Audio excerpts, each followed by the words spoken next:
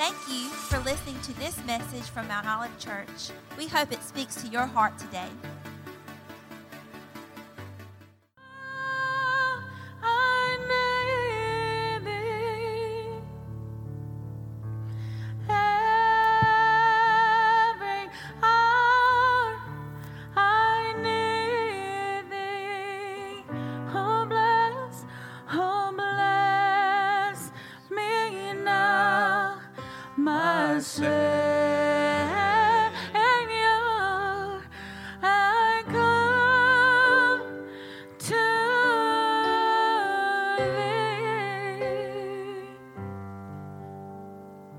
Something about them old hymns like that, they get there in your heart and they touch them heartstrings. Boy, I'm going to tell you something. We need Jesus Christ every day of our lives. We needed him to save us from a life of sin. I need him to wake up in the morning. I need him to go to the grocery store.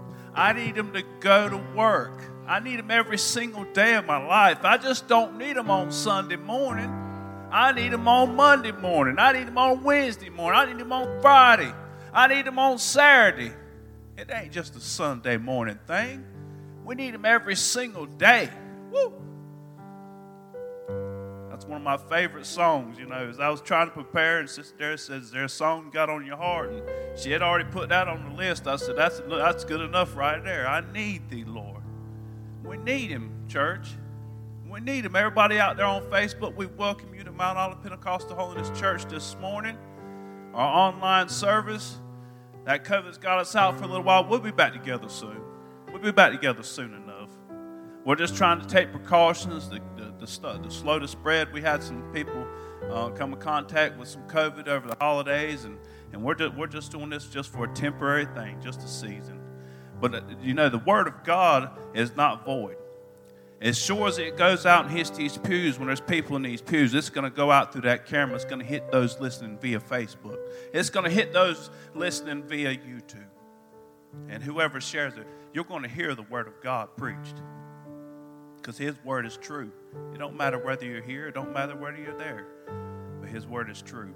And we need it on a daily basis.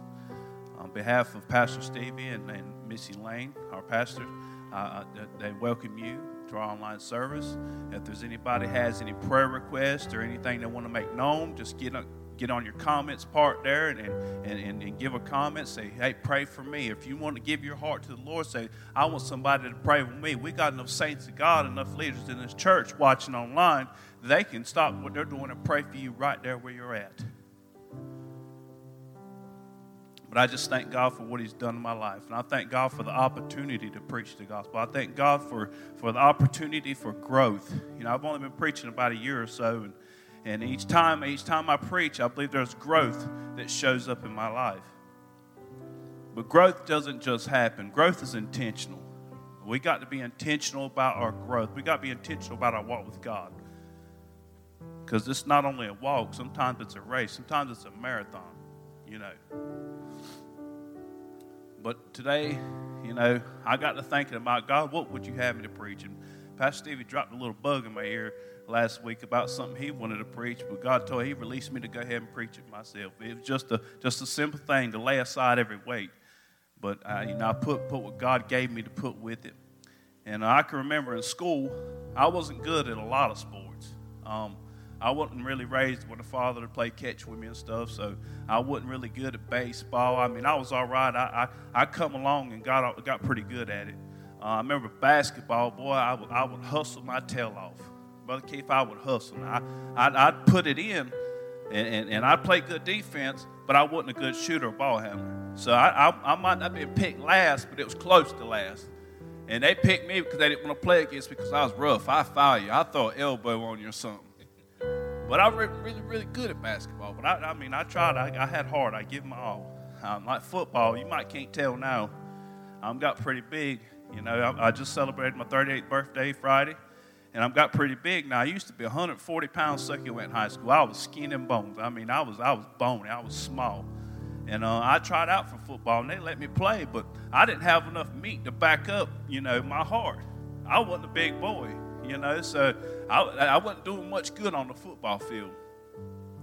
The sport, soccer, I was real good at soccer. Any sport that involved a lot of running, I was normally good at it. Track and field was one of my favorites. I can run distance. I remember I'd lock in on a pace and stick my chest out, and I could run for days, seemed like. I can't now. I need to get back in shape so I can do something like that. But running track and running a mile in particular, and I did high jump and long jump, but running distance was my thing. And if we can take some lessons from track and field, or we can take some lessons from running in general and apply them to our Christian life. And today I want to talk about staying on track. Staying on track.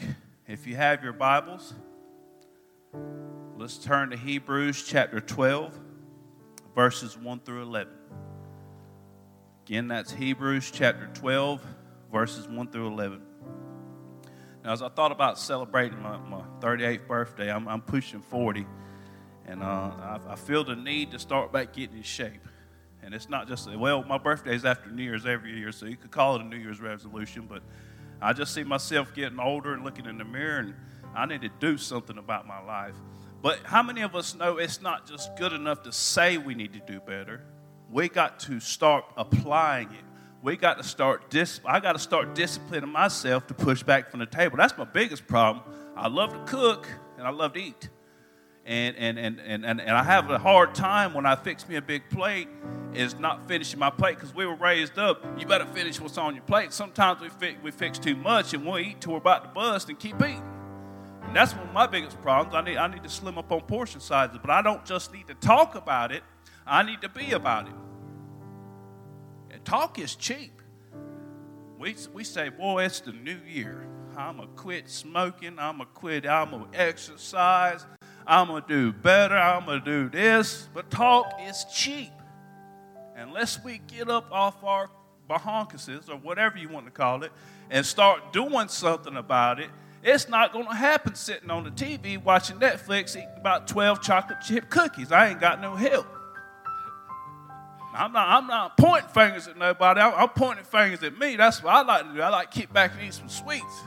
And after we eat supper, I get to chilling out, relaxing. I said, baby, what we got sweet? What's we got sweet to eat? Keith and Darius know they hang out with us.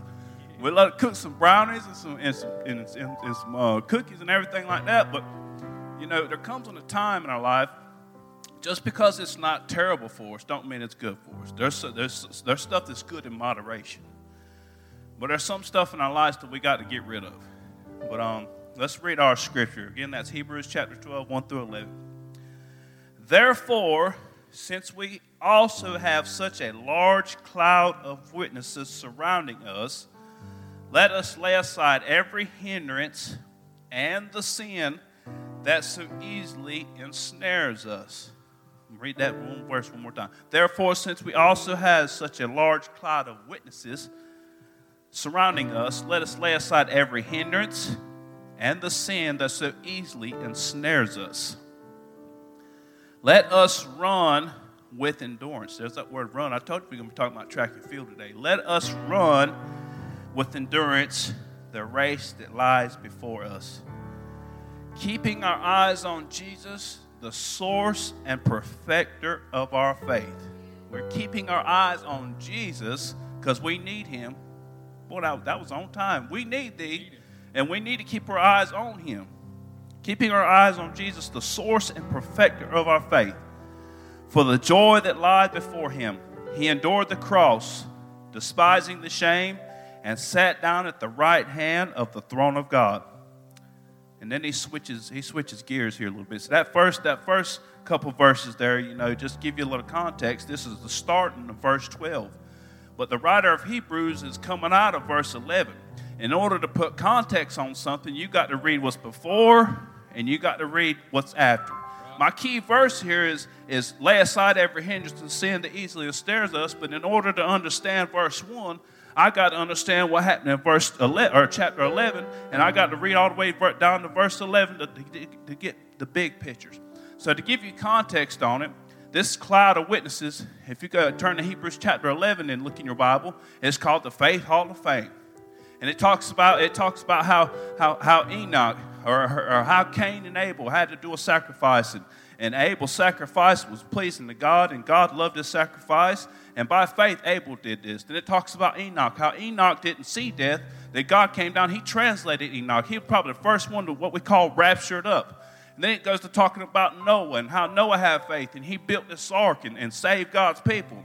And it starts talking about Abraham. So by faith, Abraham, God started a great people with Abraham, Father Abraham. Had many sons. He had a promise that God gave him. So it talks about all these people. And then it gets to chapter 12. The following chapter says, therefore, when you see therefore, that means there was something before they was talking about.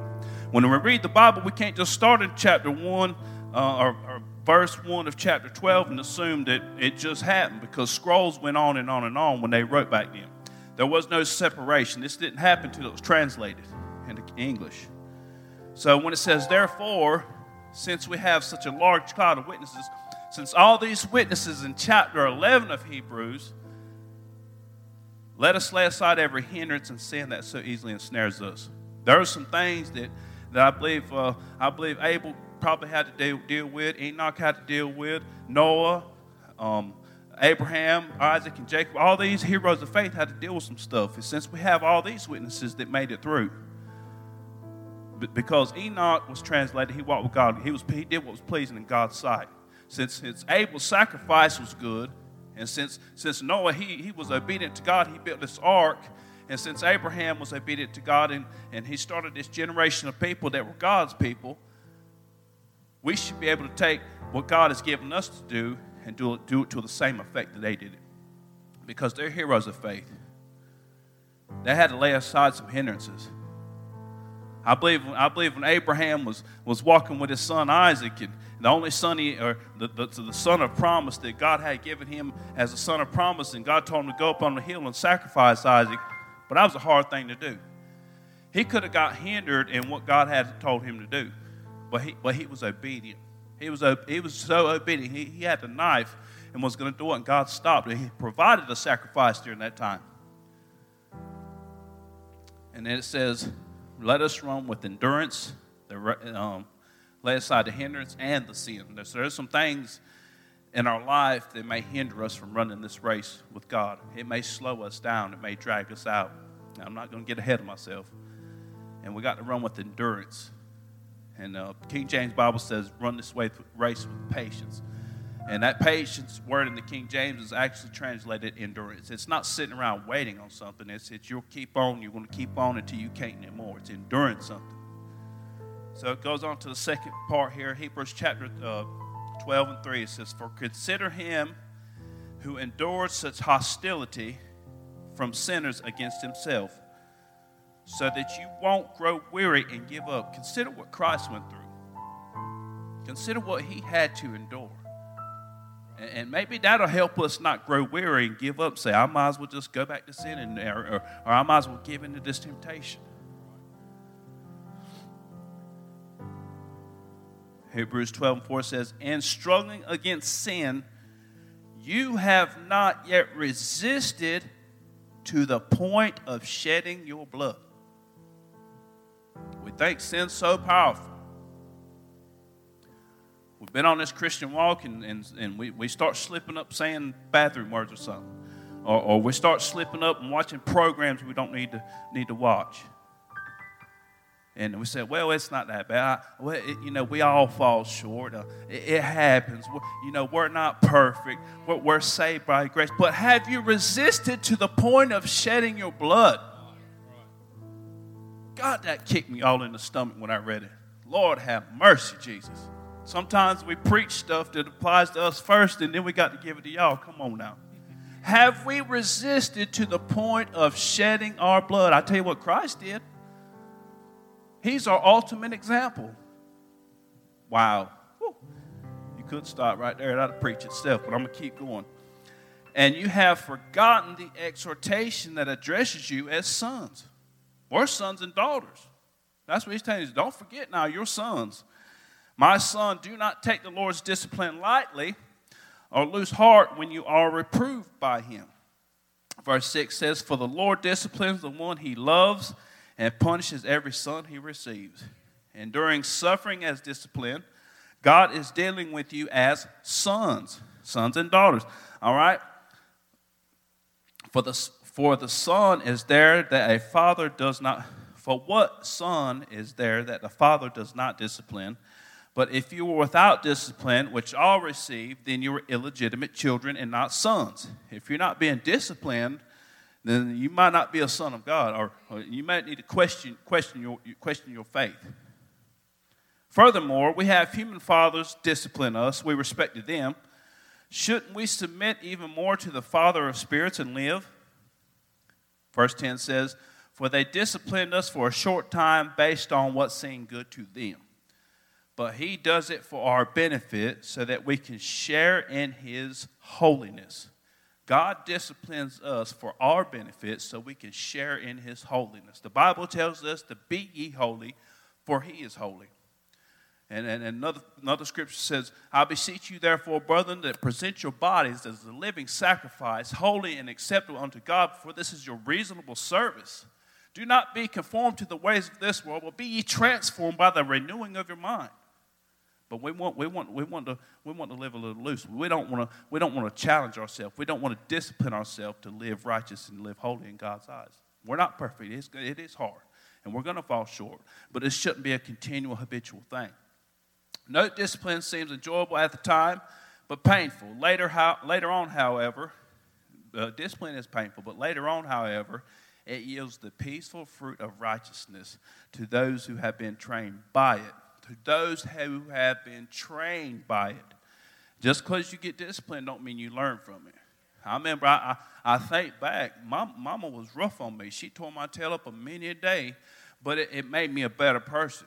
And looking back, hindsight's 20/20. I wish she would have tore my tail up a little bit more often. And then maybe I would have been an even better person. But this discipline, if you're trained by it, if you take this discipline and take heed to it, then you have the peaceful fruit of righteousness. But sometimes we don't want to take heed to the discipline God's given us. All right, so my first point is, what race are we talking about? The writer of Hebrews, as well as the Apostle Paul, compare our Christian walk in ministry to a race.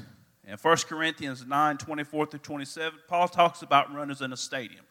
And he talks about runners in a stadium because he's writing to the Corinthian church. And the Corinthian church, they understood these Olympian games. And he was talking in terms where they can understand it. Sometimes we need to preach and teach in ways that people can understand it. We shouldn't always teach and preach in ways that's over people's heads that they don't get it. See, Paul said, I'll be all things to all men. And he broke it down to the Corinthians so they could understand what he was talking about. So Paul says, he's talking about runners in a stadium, how they all run, but only one receives the prize. He tells us to run in a way to win the prize. He tells us that everyone who competes trains for it, and they exercise self-control just to win a perishable crown. But we, an imperishable crown. So those runners in the Olympian Games, they train, they work out, they do push-ups, they do sprints, they do stretches, and they do all this to win a crown that's perishable. Well, us as Christians, we need to exercise self-discipline. We need to train ourselves, but we're going to win an imperishable crown. We're going to win a crown that won't burn up, it won't rust, it won't rot. Nobody can take it from us. But guess what we're going to do with that crown? When we get that crown, we're going to lay it down at the Master's feet. But that shouldn't stop us from running for that prize. Come on. It's not just one winner. We all got an opportunity for this crown. All of us. He tells us that Paul says he doesn't just run aimlessly. Instead, he disciplines his body and brings it under strict control so that after preaching to others, he himself will not be disqualified. Paul says, I do all this. I discipline myself. I put my body under subjection. I try to rid myself of all this sin so that when I'm preaching to you about your sin, I'm not disqualifying myself. Brother Miles, he taught Wednesday night about being passionate. And it's hard to be passionate about something that you're not practicing. Woo! Lord have mercy, Jesus. Come on, somebody help me. Woo! It's hard to be passionate about something that you're not practicing. That's why character is so important. That's why discipline is so important. Because I can't tell you how to build a house if I never built a house. If I say put that nail there and I don't know nothing about putting that nail there, it's doing you no good. It's being hypocritical. So in order to be passionate, or in order not to cancel yourself out or be disqualified from your race, you got to practice what you preach. Paul is basically saying how can we preach about how to live if we're not trying to live right, himself. Winning a race requires purpose and discipline. Paul uses this illustration to explain that the Christian life takes hard work, self-denial, and grueling preparation. Winning a race requires purpose. What is my purpose? Well, God saved me. But guess what? God did not save me to warm a pew. God did not just save me to sit here on a Sunday morning and just, hear the preacher preach, yes and amen, go back home and live the same way we're living. God saved me for a work in ministry. Each and every one of us has a purpose. Each and every one of us has a calling. And sometimes we forget that. We want to sit down on our seat and do nothing, just let everybody else labor and just reap the fruit of the benefits of their labor. And hey, that's fine. You're saved. You're going to make it into heaven. But guess what? The harvest is great, but the laborers are few, is what Jesus said. He needs you. He needs you to get up off your seat. He needs you to discipline yourself. He needs you to deny yourself. Sometimes we got to deny the flesh. If I want to lose weight and I want to get in shape, I'm going to have to deny my flesh some food. I'm going to have to discipline myself to exercise. I'm going to have to go down there to Staples Fitness and get on that treadmill or something. But it's not going to happen by sitting at home and doing nothing. God wants you to do something great in the kingdom of God. He wants you to do something wonderful. He wants you to help win some souls. There's people dying and going to hell on a daily basis. He needs you. Like Uncle Sam says, I need you. But God needs you to do something for him too. The disciplines of prayer, Bible study, and worship equipped us to run with vigor and stamina. The disciplines of prayer, Bible study, and worship. Now, one thing, you just can't observe from the grandstands. You got to get out and you got to do something about it. The disciplines of prayer. Prayer is a very, very important thing in your Christian walk. And sometimes, I don't care how long you've been saved, sometimes we fall short in this area. We just pray when we're asked to, or we pray before our meal, and it's the same old ritualistic prayer before bedtime. But God wants us to spend some good quality time with him. And maybe 15 minutes, an hour or so, if you can give him that much. Or if you can spend 2 hours. But guess what? When you spend all that time with God, guess what? God wants you to also spend time with your family. God also wants you to spend time at your work because you got to provide for your family. You've also got to be a good steward over everything else God has given you. If you spend all your time in the closet and you're not going out witnessing to somebody, if you follow Jesus' patterns in the Bible, when he would go and he'd wake up a great while before dawn and he'd go spend time with the Father and he'd spend a couple hours with God and he'd pray, then he would go out and he would do ministry. It's good to spend time, but you need to be doing something for God with what he's given you. What about Bible study? A lot of us say, man, it's Wednesday night. Bible study is not that important. I'll be there, Sunday morning, I'll get some preaching. But guess what? Just Sunday morning ain't good enough. You need somebody teaching you the Word of God on a Wednesday night. You need to be teaching yourself the Word of God. You need to open your Bible, knock the dust off of it. And don't tell me there ain't no dust on it, because I know how it is. I've been here and I've done that. I've been on this walk about good 13, 14 years, and I understand what it's like to lay my Bible down after on a Sunday morning and not pick it up to the next Sunday morning. But I also know what it's like to spend hours with God and evening times after work when I wash and sit down and spend time in His Word. I understand what that's like too, but sometimes we can get off track. I'm talking about getting off track. When you're running track and field and sometimes in a short race on 100-meter or 200-meter relay, you got to stay in your lane. You can't move. On a distance run, you can move. But anybody who runs outside of the track is disqualified. And sometimes in your Christian walk, you can get off track and you can get outside the track and you can disqualify yourself from the race. Be wary, Christian folks. Sometimes we got to go back to the way we used to be when we first got saved. Remember when you first got saved and you was on fire for God? You want to do everything for God. But sometimes down the line we got a little lazy. We said, well, I might not read tonight. I'm going to wait I'm going to wait till tomorrow night. Then tomorrow night you put it off again. Or tomorrow night something come up and you're too busy. I know what it's like. I'm speaking from a place of experience. I know what it's like. Well, I'm going to wait. And, well, you get in the bed and you're tired and you're too lazy to roll out and get on your knees and pray. Come on now. And you lay there trying to pray to God and you fall asleep on them. Come on now. We got to do better. We can't just talk about doing better. We got to do better. We got to put it into practice. Try not to get ahead of myself. Disciplines of prayer, Bible study, and worship. Worship is just as important as Bible study and prayer. That intimate time with God. I love public worship. It feels good when we get in here and we're on these instruments and the praise team's singing and we're all got our hands lifted and the presence of God comes down and touches us.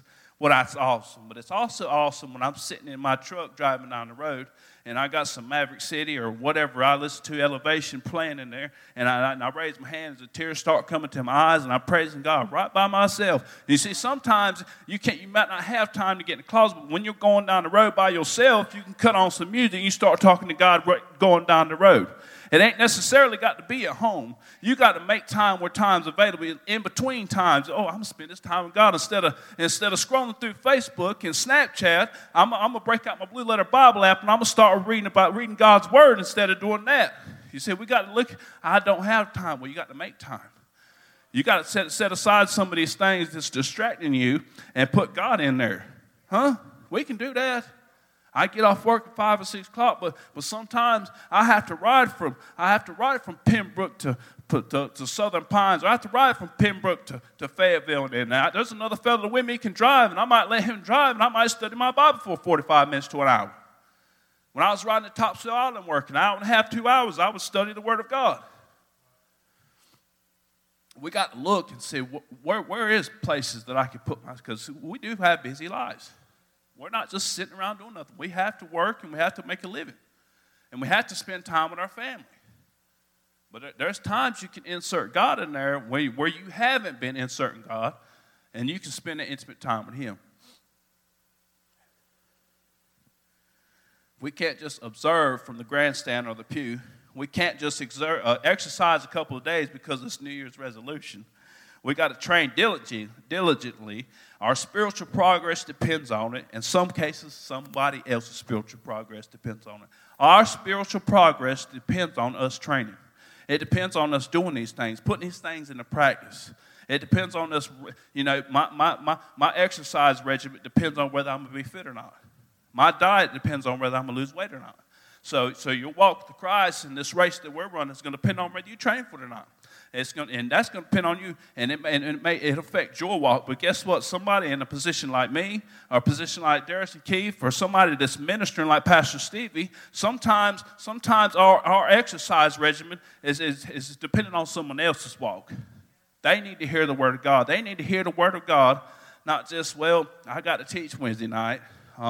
I pick up my word on a Tuesday, and I put something together, or I study all day Wednesday, and I throw something out there when I get to know. What people need to hear when they come in here on a Wednesday night, or when they step on a Zoom call, is somebody that's cultivated the Word of God all week, and they've dug down, and they've studied, and they've dug in the Word of God, and they went back and forth. They've done word studies. They need the Word of God from somebody who's going to give it to them straight. They need the Word of God from somebody who's going to give it to them with purpose, with somebody who's going to give it to them with order. They're going somewhere with it. They're just not aimlessly throwing out what's on my heart. This is what God's called me and He's prepared me to do. I need somebody who's going to be prepared. Someone else is counting on you. Teachers, preachers, ministers. Somebody's counting on you to study. Somebody's counting on you to do your due diligence. Somebody's counting on you to be a good steward over what God has given you. We're counting on Pastor Stevie. He's been called to raise up sons and daughters. He's been called to raise up future generational leaders in this community. But guess what he's doing? Pastor Stevie's invested in himself. It's evident. I've been around him. I know when Pastor Stevie's got downtime in the deer stand, he's got his earbuds in, he's listening to stuff to pour into himself. Now, he's not just teaching stuff that he doesn't practice. Come on now. He's not just teaching stuff, throwing stuff out. Well, you need self-growth. You need to starting your self-growth. He's not just telling you that. He's practicing these things. I know. I've spent time with him.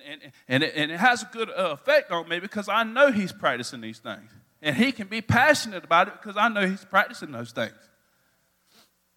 I might say he teaches a lot about leadership. That's what he's called to do, raise up leaders. Jesus taught leadership. It's all in the Bible, from the book of Genesis all the way to Revelations. Lord have mercy. I haven't done this in my notes, but that's okay. God forbid we get off track in our Christian walk and disqualify ourselves from finishing the race that is set before us, or disqualify ourselves from ministering to others. We don't want to disqualify ourselves from ministering to others. Somebody's soul's waiting in the gap. So there's somebody watching online today that's listening to me, and their soul's waiting. They may not be saved. Or they may be a Christian who's struggling with some of this stuff. They may be a Christian who's running this race, and they're bogged down with all this other stuff.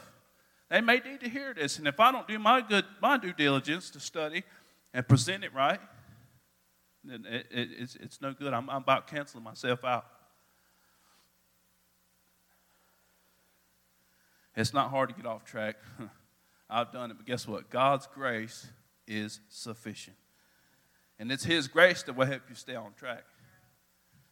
We have to do like the scripture says. We have to keep our eyes fixed on Jesus because we need him. We need thee, Lord, the source and perfecter of our faith. The race it's not a sprint. It's a marathon. It's not to the swift, it's the one who endures to the end. When we run, we got to keep our eyes focused on our goal and on the finish line. I know when I was running distance, I was running track. I didn't look behind me because if you look behind you, that slows you down. You're too focused on what's behind you, not focused on straight ahead. If you start looking around, you may run off the track. Best thing for you to do is keep your eyes focused on the goal. Keep your eyes on Jesus Christ. If you keep your focus on God and the things of God, you'll stay on the track. But when you start getting distracted by all this other stuff, guess what? You'll start running off the track. Or if you turn around and look, see what's behind you, you may run that way. You got to keep your eyes focused on God and the things of God. We can't worry about someone else's race. We got to keep ourselves on track. The Bible tells us to work out our own soul salvation with fear and trembling. We got to look at our own lives and check ourselves to see what we need to get rid of. I can't worry about what Darius and Keith's carrying around. I can't worry about what Kenya's got in her life. I've got to worry about Mike. Even though if God gives me something to preach and it hits you, that's what God's doing that through me. Well, we got to worry about ourselves. We always want to point fingers at everybody else. We need to look in the mirror first. Look in the mirror first. Second point here, it talks about getting rid of every weight and sin. What weight and sin is he talking about? It's hard to run or walk, and let alone run carrying a load of weight. I know in my business, I'm a carpenter, and I carry a tool pouch, and it's got a lot of stuff in it. It's got a belt goes around my waist. It's got 2 bags, bag on each side. I got a speed square. I got 3 pouches full of nails. I got a tape measure over here. I got a chalk box. I got a hammer. I got a knife. I got a set of snips. That's a lot of weight walking around. Not only a lot of weight, that's just all over the place. When I walk, I have to hold my hammer because it's just slapping stuff. But I love the times when I just have to cut some trim or bend some metal. I just have to have that tape and that knife and my pencil. I ain't carrying around much weight. I can move a whole lot faster when I'm carrying around less weight. When I got that pouch on, it's like, good gracious, my back hurts. I mean, it's just all in the way. And it's the same thing with us as Christians. We get a lot of weight and stuff we're carrying around. Any chance I get to take that weight off to work, I will, because I can move faster. It's easier. Notice what the scripture says, every weight and sin. Sometimes we're carrying around stuff that ain't doing us a bit of good. It may not be a sin, but it ain't doing us no good. Like depression. The Bible says that God has given us authority over every evil spirit, every vexing spirit, to call it out in the name that is above all names, the name of Jesus Christ of Nazareth. We must remember that we're a child of the one true God. We are fearfully and wonderfully made in his image and in his likeness. We must give thanks, and God has not given us the spirit of fear, but a power, love, and a sound mind. I come against the spirit of depression right now in the name of Jesus. Anybody watching this in this camera, I come against the spirit of anxiety right now in the name of Jesus. You must leave. God has given us this power. I know what it's like to deal with depression. I've been depressed half my life. Never realized that. Sometimes we're depressed and don't even know it. I've dealt with anxiety. I remember there was times, 2, 3, 4, 5 months in a row, I'd wake up and a panic attack, my heart beating out my chest. I think I was having a heart attack, waking the wife up. And I remember one Sunday morning, my wife stood up in church. She said, I want you to pray for my husband. Lay hands on him. He's having these panic attacks, this anxiety. They laid hands on me, ain't had one since. Come on now, I ain't got no help. I'm telling you, the power of God is real. Anxiety is real, depression is real, but the power of God is real. And God's power is power over everything. He's Jesus, the name above all names. He's the name above anxiety. He's the name above depression. Come on, somebody. His name trumps all this other stuff. When they laid their hands on me, that's been years ago. When I was still in New Covenant, I ain't had a panic attack since. God is able to do exceedingly and abundantly above everything we can ask or even put in our mind to think of. He's able to rid you of depression. There's still stuff I deal with. Sometimes I think I'm not good enough. I feel like I'm not good enough to stand before you. But on my own, I'm not good enough. It's his grace. It's his righteousness. My righteousness is but filthy rags. But when we put on the righteousness of God, that's what qualifies us to do his work in ministry. Come on now. It's his righteousness. I'm not good enough. If I was good enough, if we could live good enough, we wouldn't need Jesus. It's his righteousness that helps us stand before people and preach the gospel. That's why we got to keep stuff like that in our mind. That's the reason it's important to know the Word of God. We need to know the Word of God and what it says about being depressed and what it says about having anxiety. The Bible tells us not to be anxious for nothing, but in everything give praise. God has not given us the spirit of fear, but a power, love, and a sound mind. God delivered me, and he can do the same thing for you. We can't let these things get in the way of God's call on our life. I thought about bitterness. You know, we talked about depression, anxiety. Those aren't sins. Those are stuff people deal with on a daily basis. And those things like that can hinder you from doing what God's called you to do. They can hinder you from a life of ministry that God's called you to. I thought about bitterness. And I got this word a couple weeks back we were on a Zoom call. It says, when someone does us wrong, we must forgive them in order to be forgiven. In order for God to forgive us, we have to forgive other people. We've taught forgiveness in here. We preached it. That's not my words. That's Jesus' words. Jesus said, unless you forgive, the Father in heaven won't forgive you. One thing I know, when someone you love's done you wrong, it's hard to forgive. It's not easy. It's hard. But guess what? It's required. In order for your forgiveness to happen, you got to forgive those who have done wrong to you. Jesus forgave those who betrayed him. He forgave Peter, who denied him 3 times. He forgave the ones who slapped his face. He forgave the ones who spit on him. He forgave the Roman soldiers who plaited the crown of thorns, placed it on his head, took a reed and smote it. He forgave them. He forgave the ones who drove the nails in his hands. He forgave the ones who drove the nails in his feet. He forgave the soldier that pierced him in his side. He forgave all the multitudes of crowd that followed him around, wanting miracles and wanting to be fed. And then at the next moment, they hollered, crucify him, crucify him. He forgave those. Have you been able to forgive like Jesus has? Have we resisted to the point of shedding our blood? Have we resisted these sins to the point of, have we pushed ourselves to forgive to the capacity that Christ forgave? Now, be honest now, we're not Christ. We're not him, and we're not as good as he is. And he did a thing that we will never be able to do on our own. But guess what? Christ lives in us. And we got to be able to let go of these things because he gives us this power. He gives us this grace. Brother Rivers preached last week about killing these things at the root. He preached the word last week now. And a lot of times these hang-ups, and what he preached was spot on. These hang-ups have roots. There's a tree at my house. It's been growing up through my chain link fence since I've been there.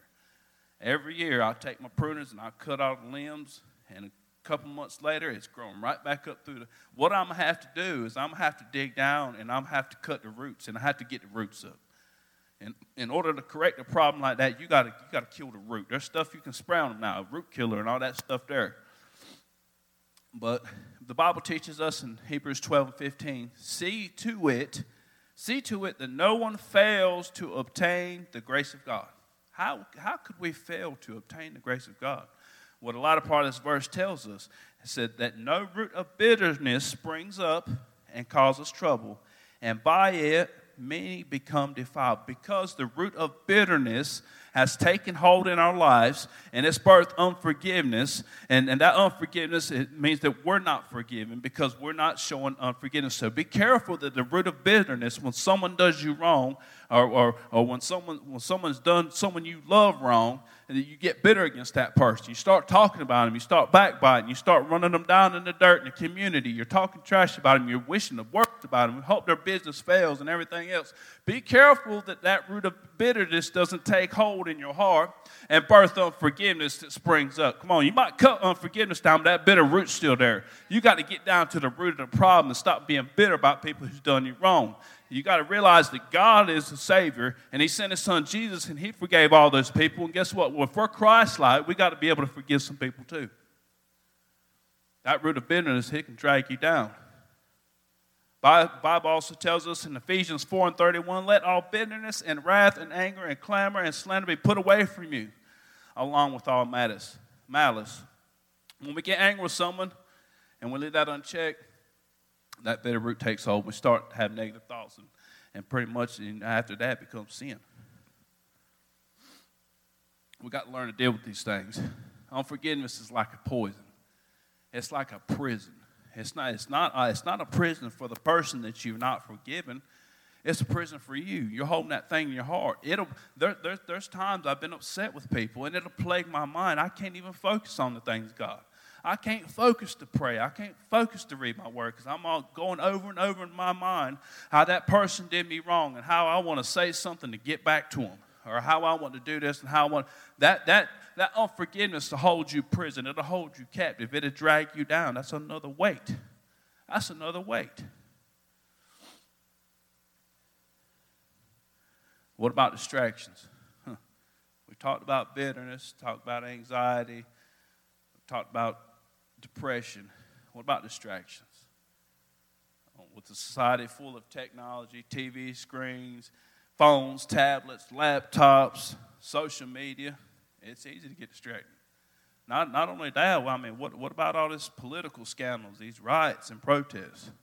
It's depressing, man. You talking about depressing? Cut on the news. Scroll through Facebook with all this stuff happening with President Trump and all this mess. It just causes you just want, good gracious, cut it off. I've unplugged for a while. I just got back on Facebook and it's exploded again. I'm about to stop again. All these distractions. What about chasing that dollar for a bigger house, or a fine car, or that motorcycle, or that boat? Those things are good to have, but you have to work so much overtime to pay for them that you miss church. Is that new boat and that new house, and you got to work on Sunday or Wednesday night and miss church to pay for it, is it really worth it? That's a distraction taking you away from God. There's nothing wrong. I own a motorcycle. I love it. I get on my motorcycle and then play worship music going down the road, my hand in the air. But you can't let these things take you away from God. I don't need to leave here on a Sunday morning early.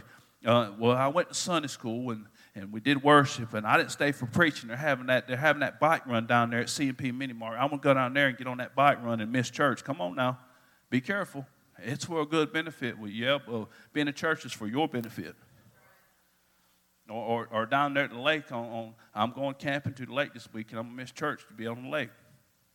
Nothing wrong with being on the lake. But guess what? God's house, it's important to be here. It's important to hear the word of God. Now we're on social media, so you can sit anywhere and listen to it. Right now, there ain't nobody here, but there's probably people sitting in their bed, and that's fine. When I could see it and we're pre-recorded, I'd sit in my bed and watch it. But we can't get too comfortable in that lifestyle. We're coming back to the building again.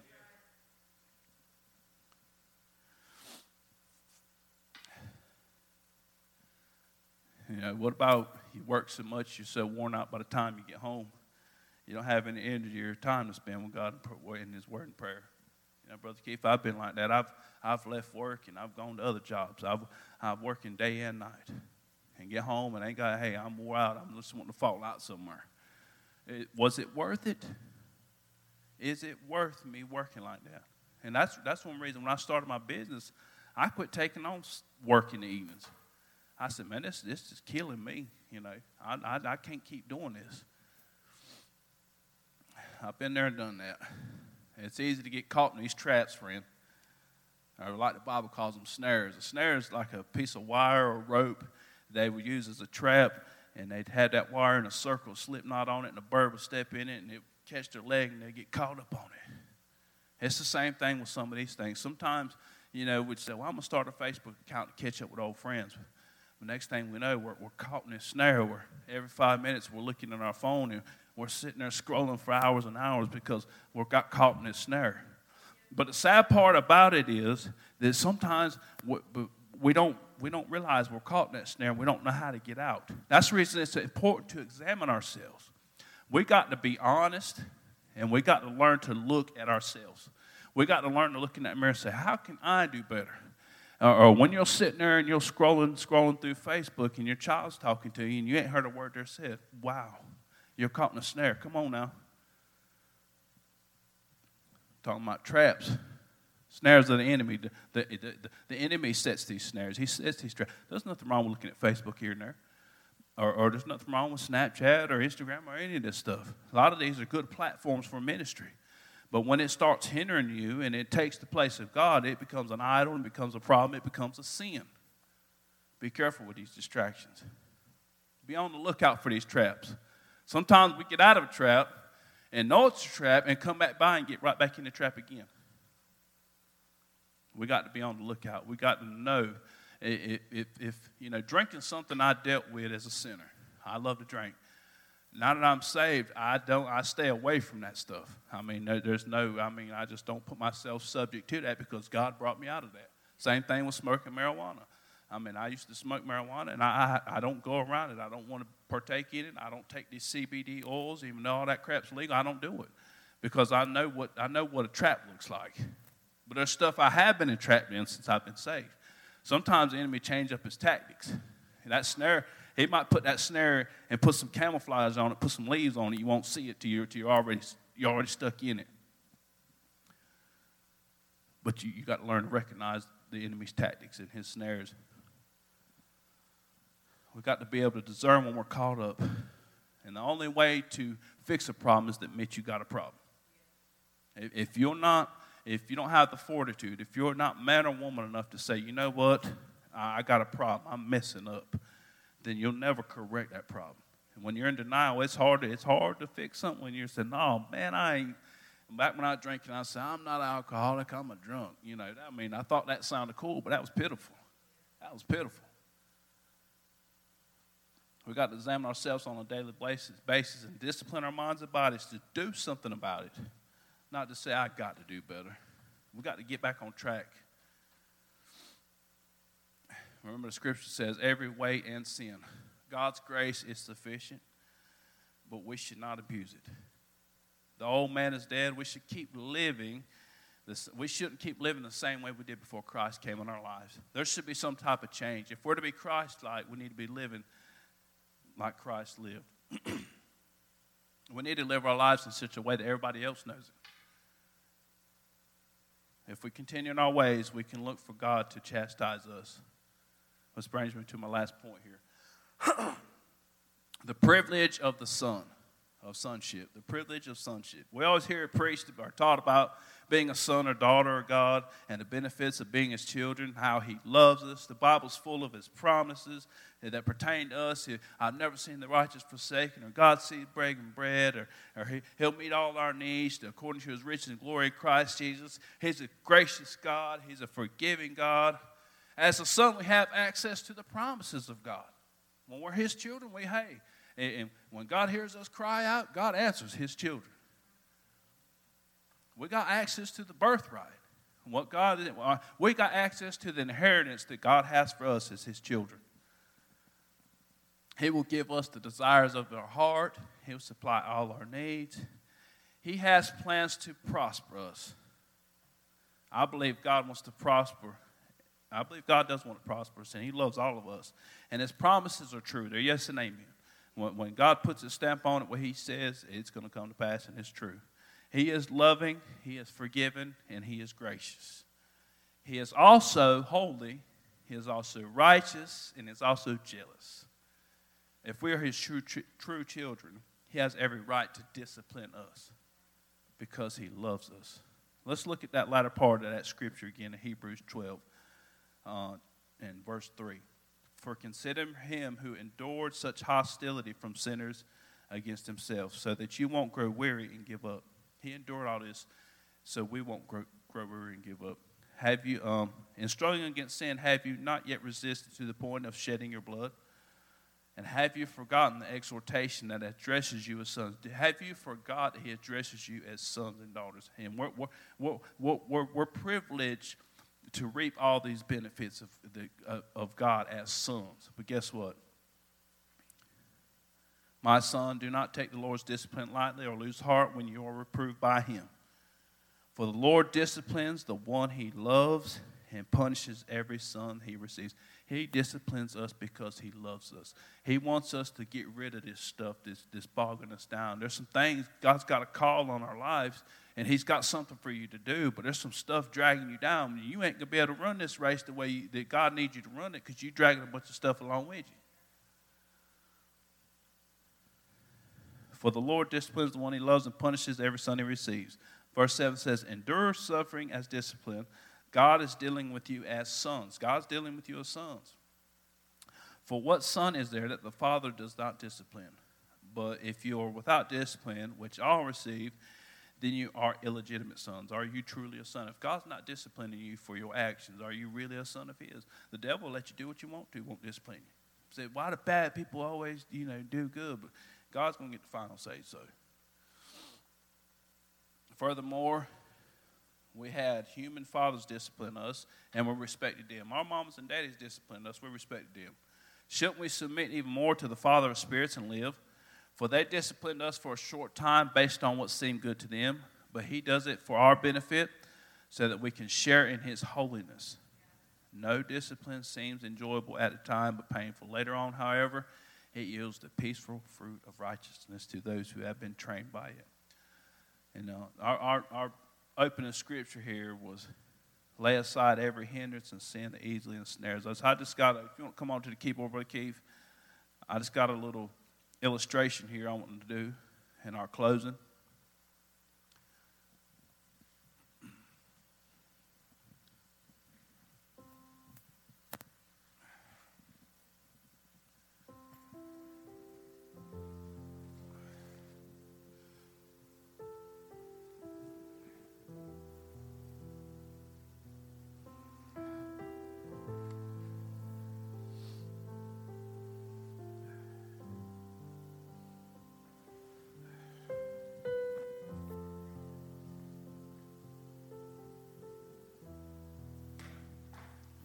Now, sometimes we're carrying around a bunch of baggage.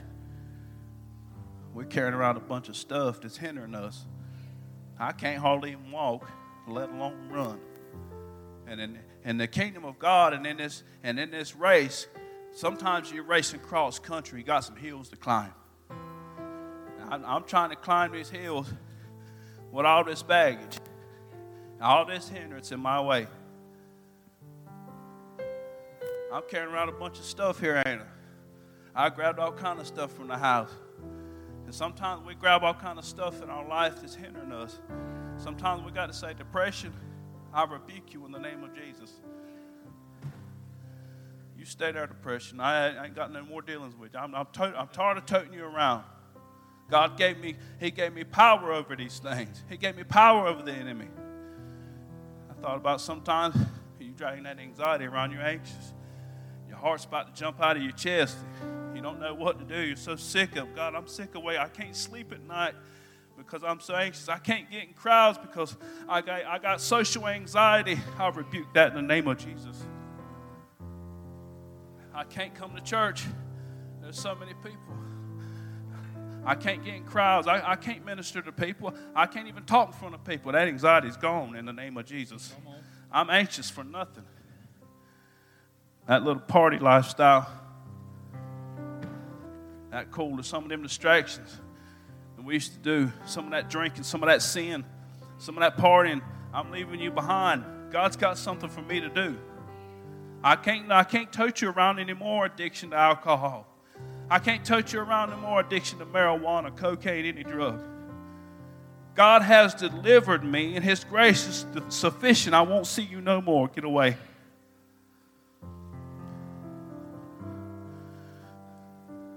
I'm so tired. I'm turning around all this stuff.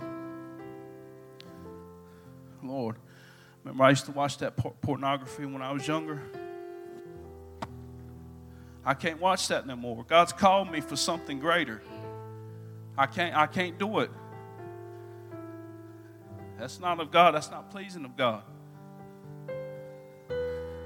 Well, I love to hunt. Boy, I hunt all weekend if I can. This is my hunting bag. That's my hunting bag. Pastor Stevie, he trained me. I got me a hunting bag like him. But guess what? If that hunt becomes a distraction, it takes time from God. Well, I couldn't make it to church Wednesday night. I was in the deer stand waiting on a deer to come, and I hunt 2 hours away, so I couldn't make it. Sometimes it's good to hunt. There's nothing wrong with that, but if it's a distraction that hinders you from spending time with God and getting His Word, you got to let it go. Thought about this guitar case.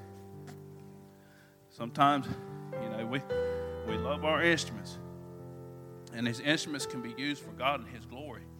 But sometimes if it takes away from His time, and just, hey, sometimes you got the big head, and I'm one of those good musicians in Robinson County. When we sit back and we look down on everybody else, they ain't as good as us. That's not of God. Sometimes if you're that good, maybe you ought to go to mentoring somebody. Maybe you ought to go to teaching somebody. Come on now, I ain't got no help. I play everything up here. What are you teaching anybody else? Huh? Or you just want to be good and let everybody else learn on their own? We got to be careful. Now I got my fight bag here. This is I started buying some boxing gloves and stuff. Me and them youngins get around the box, try to teach my girls how to fight. Sometimes on this journey we got to fight. We got to fight the enemy and all these distractions. We got to gird ourselves up. We got to put on our head. We got to put on our helmet of salvation, our blessed plate of righteousness, have our loins girded about with truth, our feet shod with the preparation of the gospel. We got to fight the devil. If you notice in that scripture, don't say nothing about what's on your back because he's coming for you. God wants you to fight the devil. He wants you to fight him with the word of God. If you're distracted and you're not reading your word and you're not getting the word of God, you ain't got no weapon to fight him with. Come on, somebody. The Bible says that the Bible says a two-edged sword. It cuts going in and it cuts going out. When Jesus was took on the mountain and he was in the desert to be tempted by the devil, and when he was led to the desert to be tempted by the devil said, hey, if you're hungry, command these stones to become bread. He said, man shall not live by bread alone, but by every word that proceedeth out of the mouth of God. He said, well, the Bible, doesn't the word say if you throw yourself off this cliff, that God's given the angels charge concerning you, and you won't even dash your foot against a stone? He said, the word says, do not tempt the Lord thy God. I said all that to say this. If the devil's coming to you with some temptation, if you know the word of God, you can back him up. Come on, somebody. Thought about my camouflage bag here. Got something in here. What's we got?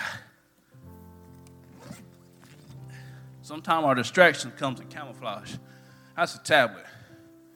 That represents technology, whatever, Facebook, YouTube, Netflix, Hulu, binge watching TV. This represents distraction. Sometimes the distraction is camouflage. And the camouflage, sometimes it's a snare. And guess what? I had to resist. I got to resist to the point of shedding my blood. Come on now. I got to resist to the point of shedding my blood. I got to fight. I got to resist the depression and the anxiety again. I got to resist the party life and the drinking and the alcohol and the drugs. I got to resist all that. And I've done good with a lot of this stuff. There's still something that kind of just keeps snaring me up, so I let it go. I let it go. I let that thing go again. Sometimes I'll pick it back up. I'm going to look at it a little bit before I know I'm caught in that snare again. Lord have mercy. What is this? And I got to realize that something's got me. I got to realize that something's got me, and I got to say, get thee behind me, Satan. I got to realize that I ain't got time for all that again. I got to realize that I'm living a Christian walk, and I'm living for God. I got to let all this stuff go. See, once you let all this baggage go, you can run. Come on now. Woo! I can run. I can dance. I can jump because I laid aside every weight. I laid aside all this weight that was holding me back and hindering me. Come on now. I let it go. You got to do like Frozen said, let it go. I let all this stuff go. But you always have to keep your eyes out when walking. You always have to be looking for that next snare of the devil. That stuff he's brought you out of, if you used to drink, don't go on bars. Don't get around drinking. Don't even take none for medicine if it's that had that kind of hold on you. If you used to smoke that marijuana, them CBD joints and stuff they got in the shops and stuff, don't partake in that. It'll lead you down the wrong path again. You got to fight. You got to put the gloves on. Or sometimes with the devil, you got to take the gloves off. So I ain't getting no pound for you. I'm going to go hands to hands this time. You got to fight in this walk. Come on, somebody. You got to fight in this walk. I'm had to fight in this walk. Guess what? We got help. We got help. God's got our back. He has no worthy adversary. We have an adversary, the devil. But he's not God's adversary. God, he can't do nothing with God. So God, when you go through these temptations, he'll make a way of escape. He won't let you be tempted beyond what you're able to bear. He'll make an escape with the same temptation. Sometimes I've cut the TV on. I said, well, I wanted to read tonight, but I'm tired. I'm going to watch Netflix. And sometimes it wouldn't work right. I'd go through everything I could trying to get the TV to work. But I put God aside. Sometimes God was making a way of escape. But the thing about a way of escape, he's not going to force you to take it. My TV wasn't working in my room, so I went to the living room. I watch it in here. God said, well, you missed your way of escape. You're caught up. You're caught up. God will help. He'll deliver you. He's given us the Holy Spirit, the Comforter, our guide.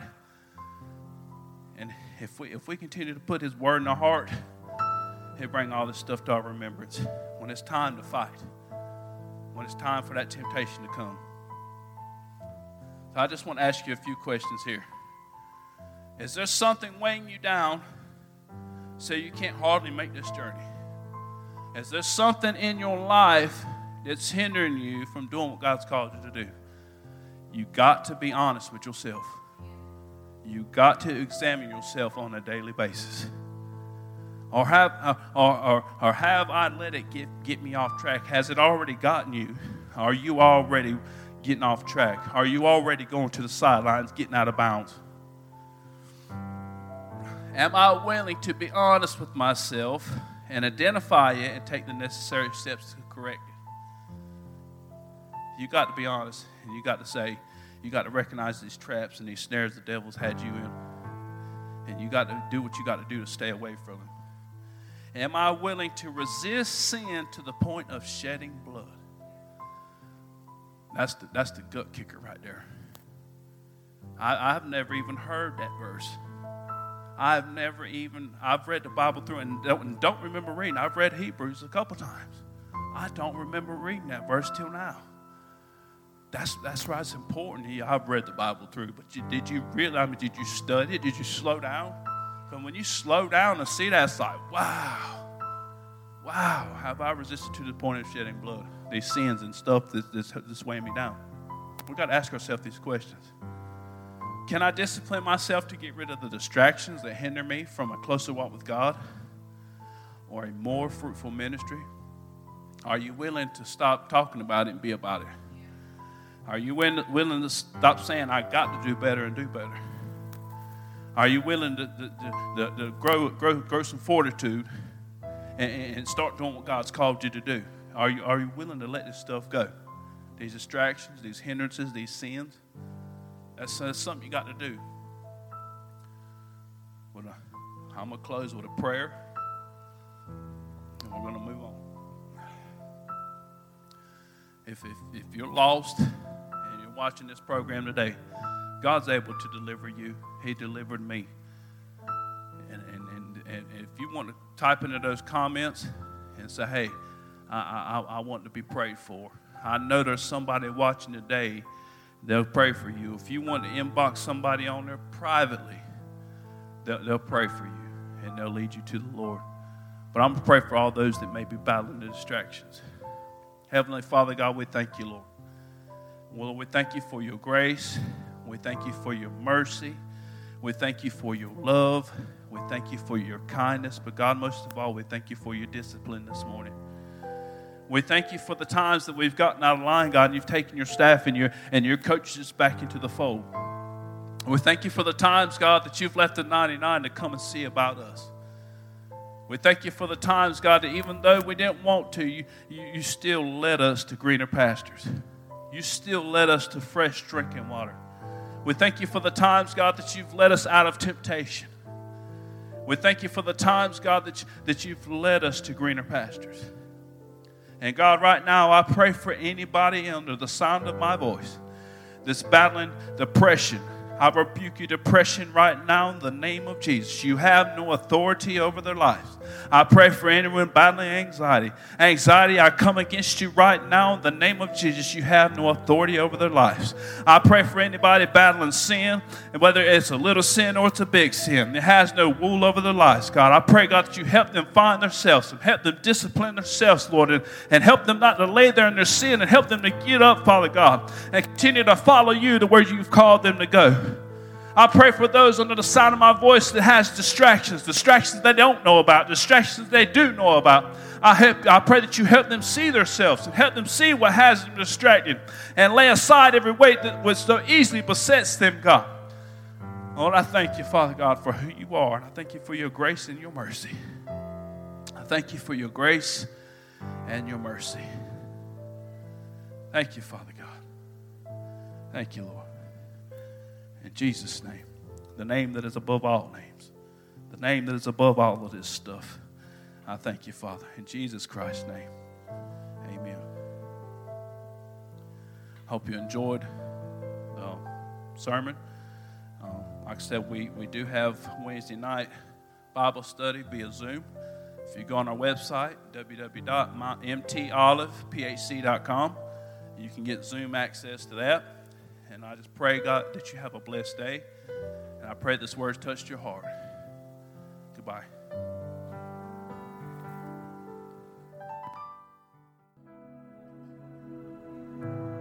Thank you for listening to this message. For more access to our worship experiences, visit us at Mount Olive Church, 610 Normal Street in Pembroke, North Carolina. Or join us online via Facebook at Mount Olive PH Church.